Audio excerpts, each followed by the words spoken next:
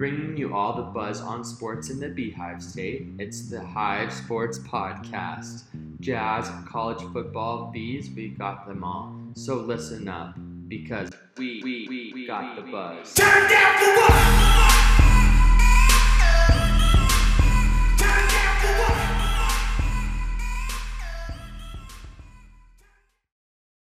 Go Big Blue. This is another Big Blues Day episode of the Hive Sports Podcast, bringing you all the insight you need to know on the Utah State Aggie sports teams. I am Daniel Olson, aka the Aggie Fan Dan, and you can find me on Twitter at USU The Right Blue. We have several headlines to get to today. First, make sure to give us a 5-star review with a comment, and you will be entered to win some Aggie swag. Make sure to let us know what you like and what you'd like to see more of. With that out of the way, let's talk about some Aggie sports. So, first and foremost, we have USU football. That is starting in 4 days from today, from this Big Blues Day. And what better way to start off than with the reigning Mountain West champs at Boise, at the Smurf Turf. Wow, that's going to be, we always get tough home openers. We actually haven't won a home opener since we beat Weber State, the mighty Weber State Wildcats. They actually are a really good team now. They've been a great FCS team and made it pretty far in the FCS playoffs. But yeah, we beat them that year, and then we only won 3 games that year, so maybe winning the first game of the year isn't all it's cracked up to be. It's kind of nice because then you can keep the hype going and people wonder, okay, how long can you keep this going? Can the Aggies have an unbeaten season or what can they do? But currently it doesn't seem like there's a lot of optimism as far as the Vegas odds go. Looks like we're a 3-touchdown underdog. The ESPN FPI gives us about between 11 and 12% chance to win this game. One of my favorite USU accounts that I follow, Sidelines USU, showed a picture of that, and then the guy on Dumb and Dumber was saying, "So you're saying there's a chance?" And Aggies, I think there's a chance. I know that in the history, I'm currently writing an article. I'll have a preview up for you before the end of the week, probably sometime on Friday or Saturday, just to give some keys to the game and what my final prediction will be. I'm not quite sure, but we'll explore that. But anyways, I think that this is going to be a good game. The Aggies have only beaten Boise State 5 times and lost 19 times. A lot of those losses have come since the turn of the millennium.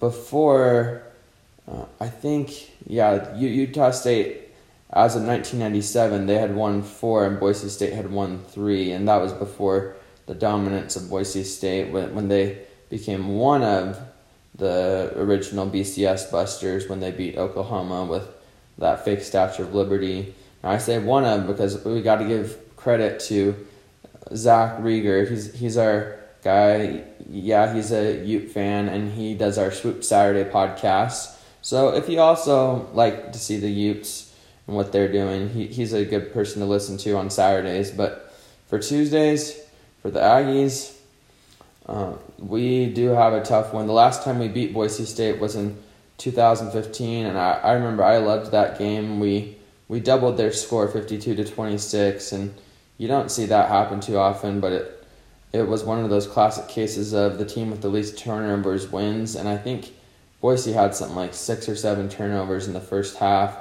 Their quarterback at the time, he was a true freshman, and it was just a rough time for him, Brett Ripon, and now he plays for the Denver Broncos, and I believe, and he had a great career after that. But last year we were kind of hoping that maybe we'd have some luck against a true freshman, Hank Bachmeier, but he looked pretty good, and I'm thinking he'll be good, although from what I saw, I think the Broncos are returning only like 5 or 6 starters on offense, or like they're just not returning a lot of starters overall. So yeah, we have some good quarterback play, but it might look a little bit different. And in game 1, I think, who knows, maybe that might be the best time for the Aggies to play the Broncos, because it seems like when we play them earlier on, sometimes the scores are a little bit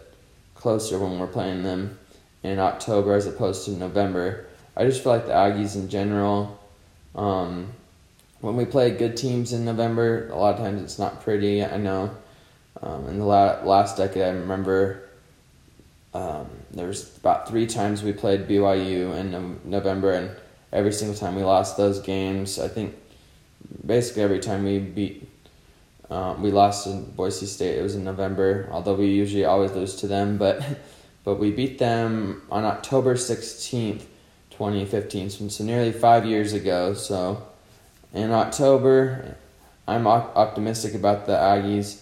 I'm not saying they're going to necessarily win this game. If they do, then that doesn't mean they'll necessarily go undefeated. I have them somewhere in between. The worst case, I'd hate this, but if they don't really play like they're capable of and struggle this year, I think 3-5 is the lowest they go. I think the ESPN FBI has us pretty close, but we're only actually favored to win a lot of about 2 out of the 8 games on the schedule, but some of those games are just pick'em games, right? So they're like close to 50%. So I think there'll be some close games, and just like there was last year, and hopefully the Aggies can show up. We don't have any Power 5 teams or any of those teams in the schedule to almost lose to. Like, these are a group of 5 teams in our level that we should be able to compete against most years when we're playing the brand of football that we've been accustomed to seeing the last decade. I think in my opinion, the Aggies will make the biggest jump in year 3. It seems like from the past, Coach Gary Anderson needs a couple years to get his guys on the roster to really have success in the way that he plays, and with the Aggies in his first stint, he did have success, and there's some people that might be doubting him, like, can he do it again? And sometimes people in their second rodeo, that there was a coach in the 90s and for the Aggies, I'm trying to remember his name, John Smith, I think. His second stint with the Aggies didn't go as well as the first, and I think on average, on the second rodeo, the coaches don't win as many games as the first because they were probably really hyped and really good and went on somewhere else, kind of like Coach Gary Anderson did, where he went to some bigger schools like Wisconsin, had some success there. It didn't go so well for him at Oregon State, and then after he became an assistant again at the Utes, we got him, and last season was a little disappointing, but it was a new system, trying to get used to Jordan Love's his abilities, which were great, but it just didn't work out last year. But I'm confident this year. Gary has a good relationship with some of these guys he's brought in, and they have the depth chart out. It looks like according to the USU football, the number 1 guy quarterback on the depth chart it's confirmed. It's Jason Shelley, and he was the starter for a while when Tyler Huntley was out at the Utes, and the Utes kind of wanted to move him to the defensive side, and he's always wanted to be a quarterback, so that's what's going to happen. DHC, it looks like he's actually not the first in the depth chart. I believe it's Jalen Warren. I'll have to check that to make sure, but Devontae Henry Cole, he'll still get a lot of the carries. He was kind of down there on the depth chart at the U, and then he transferred to BYU, wanted a chance to beat Utah, but when they found out that they weren't playing, and his buddy Jason Shelley committed to the Aggies, he just thought, why not join the Aggies?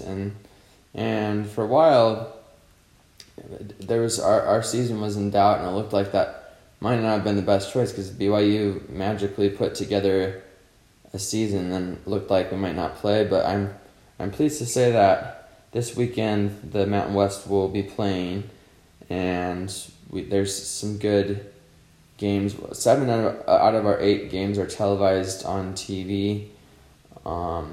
We have, I think half of them will be on CBS Sports, the other half will be on Fox Sports 1. One game in there, we might have to go on Facebook Live as we have a lot in the past. Usually there's a couple games each year, but I'm really pumped about the Fox Sports deal because CBS Sports, don't get me wrong, that's great, but I know sometimes the fans get tired of the same thing, so it'll be nice to hear different announcers, and so we don't have to hear people, because eventually because I remember in basketball we listened to the same announcers over and over again, and eventually you just hear some of the fans on social media are just tired of the same guys and maybe their same habits of the way they call the games, so it'd be nice to see some changes. So a couple of random things. If you can't attend the first game, unfortunately, for the Aggies, it'll be on Halloween, so you can get your trick-or-treating in, and maybe while you're giving out trick-or-treat candy, you can watch the Aggies.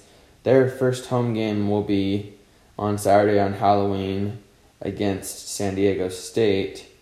So even though you can't go to the game, you can purchase a cardboard cutout of yourself for $50, and a lot of other schools are doing this. I saw BYU is doing this, and so. But enough of that. The Aggies, it'll go towards the Big Blue Scholarship Fund, I believe. So I mean, it's a good cause. I know we'd all rather be there, but hopefully if we can stay safe, we can get some fans in the seats to cheer on the team. That would be great. Another random thing I saw on Twitter today, I'll have to find them and give them a shout out at some point from the Hive Sports. There was a girl, an Aggie fan. She carved the shot by Sam Merrill on a pumpkin, so it just shows the number 5 just shooting over what looks like a San Diego State defender, and we know what happens next. He buries it, and the Aggies are your 2-time NCAA Mountain West champions and have punched a ticket to the big dance both years, even though they weren't necessarily able to go to the big dance. But yeah, so those are some cool things. I really have been pleased to see more Aggies on Twitter. I think they're ready. We know that football is coming. There's a lot of news on there, so let's keep it coming. We're also on Facebook and Instagram at the Hive Sports, but Twitter is my favorite. I just love to see the back and forth between different rival teams, and just the Aggie Twitter is so creative. I remember in March we had a March Madness bracket of Aggie fans. Yep, I did get upset in the first round. I think it was like a play-in, like 11 versus 11 seed. Shout out to the Blue Mask USU guy. He beat me, and he's a really cool guy, and he wears a Aggie mask that looks like the Jason from the Friday the 13th. so that's pretty funny, but anyways, some of my other favorite follows, the Ogden Aggie, the guy that ended up winning it, we all know and we love Captain Craig Smith. He's kind of a parody account, kind of like the Captain Andrew Luck, where he talks and like he's from the 19th century, and he's like writing letters to his mom about the Aggies conquering the Western Mountains, and so that's fun to kind of see. But enough of the Aggie football. We'll have plenty of that. We'll have that article for you, and we'll be live tweeting the game. We're excited for that. Win or lose, the Aggies are the best. We love our Aggies. And with that, so let's get to some Aggies in the NFL. Kyler Fackrell, a.k.a. Kyler Sackrell, has been great for the New York Giants. He got a win over the Redskins, and recently he had a pick six, which was a fun to see him, and I love me some Cowboys, but it was nice to see Kyler Fackrell just take that and take it all the way back to the house. And then, he had this sack and a couple tackles this week. Beat a Washington Redskins team. It's not very good. I mean, I'll just say it, the NFC East, they're the NFC least this year. But the Giants got their first win of the season at 1-5, and Kyler Fackrell, he's doing his job, trying to make his mark felt on the defense. Now, hopefully we get a lot more questions. I'll make sure to tweet and ask for more of your guys' questions. But one question I got that was kind of interesting. Russell Olson, he's a big fan of the Hive Sports. He asked, is Jordan Love the best quarterback or the best player we've had in the last decade? And I would say it's really tough because Chucky Keaton, I'd say if Chucky Keaton was healthy, maybe, who knows, maybe he would have been better. Some people thought he might be a candidate to win some awards and really make some noise in 2013 after he had that stellar sophomore year, kind of like Jordan Love had a stellar sophomore year.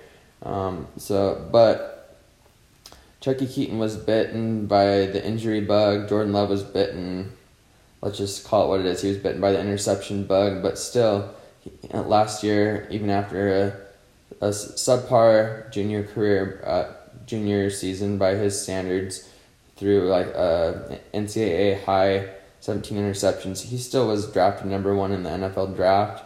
So I would say because of the intangibles and just how great his sophomore year was, just an 11-win season, I'd say he led one of the best Aggie offenses. I think we were one of the highest scoring teams in the nation. We were scoring in the high 40s on average. And so he had an 11-win season. Chucky Keaton did as well. I would have to say I'd probably pick Jordan Love as a quarterback. Chucky Keaton was a great dual threat, and he was a little bit more mobile than Jordan Love. But Jordan Love has got the intangibles. He's got the big hands. He's got the height. But I love both of those guys. Chucky Keaton, he's doing great things with Matt Wells and Texas Tech. Well, they're struggling right now, but I'm confident that they will start to do great things with our former Aggie, Henry Columby. He was... I was a little bit sad to see him go, but I think the Aggies are in good hands. We have athletic players. Now, across the board, I'm not sure how our depth will be. I think we'll still be good. I think you saw the Aggies really get after it and practice as early as they could and get as much reps as possible. And they're making it sound like, we just have a ways to go because we didn't get spring ball and all that. But I think, there's a lot of other teams that are in the same position, and I think the Aggies are well equipped to have a good season. And there will be a lot of other headlines. We'll make sure to amp up the basketball coverage because we know it's not quite how it was a decade ago when people are always asking, let's wait till when's basketball season going to happen? But we're all excited for that, but we got a football season right now, and that would be great. But some of the headlines I'm looking to cover for basketball in the near future is can the Aggies three-peat? It's hard to do. I don't even think Stu Morrill did it. I think he might have gotten several regular season championships, but it's hard to win the Mountain West tournament 3 times in a row. We didn't win the regular season last year, but it doesn't matter because Sam Maryland March, he just made so many shots. He's just Mr. Unstoppable.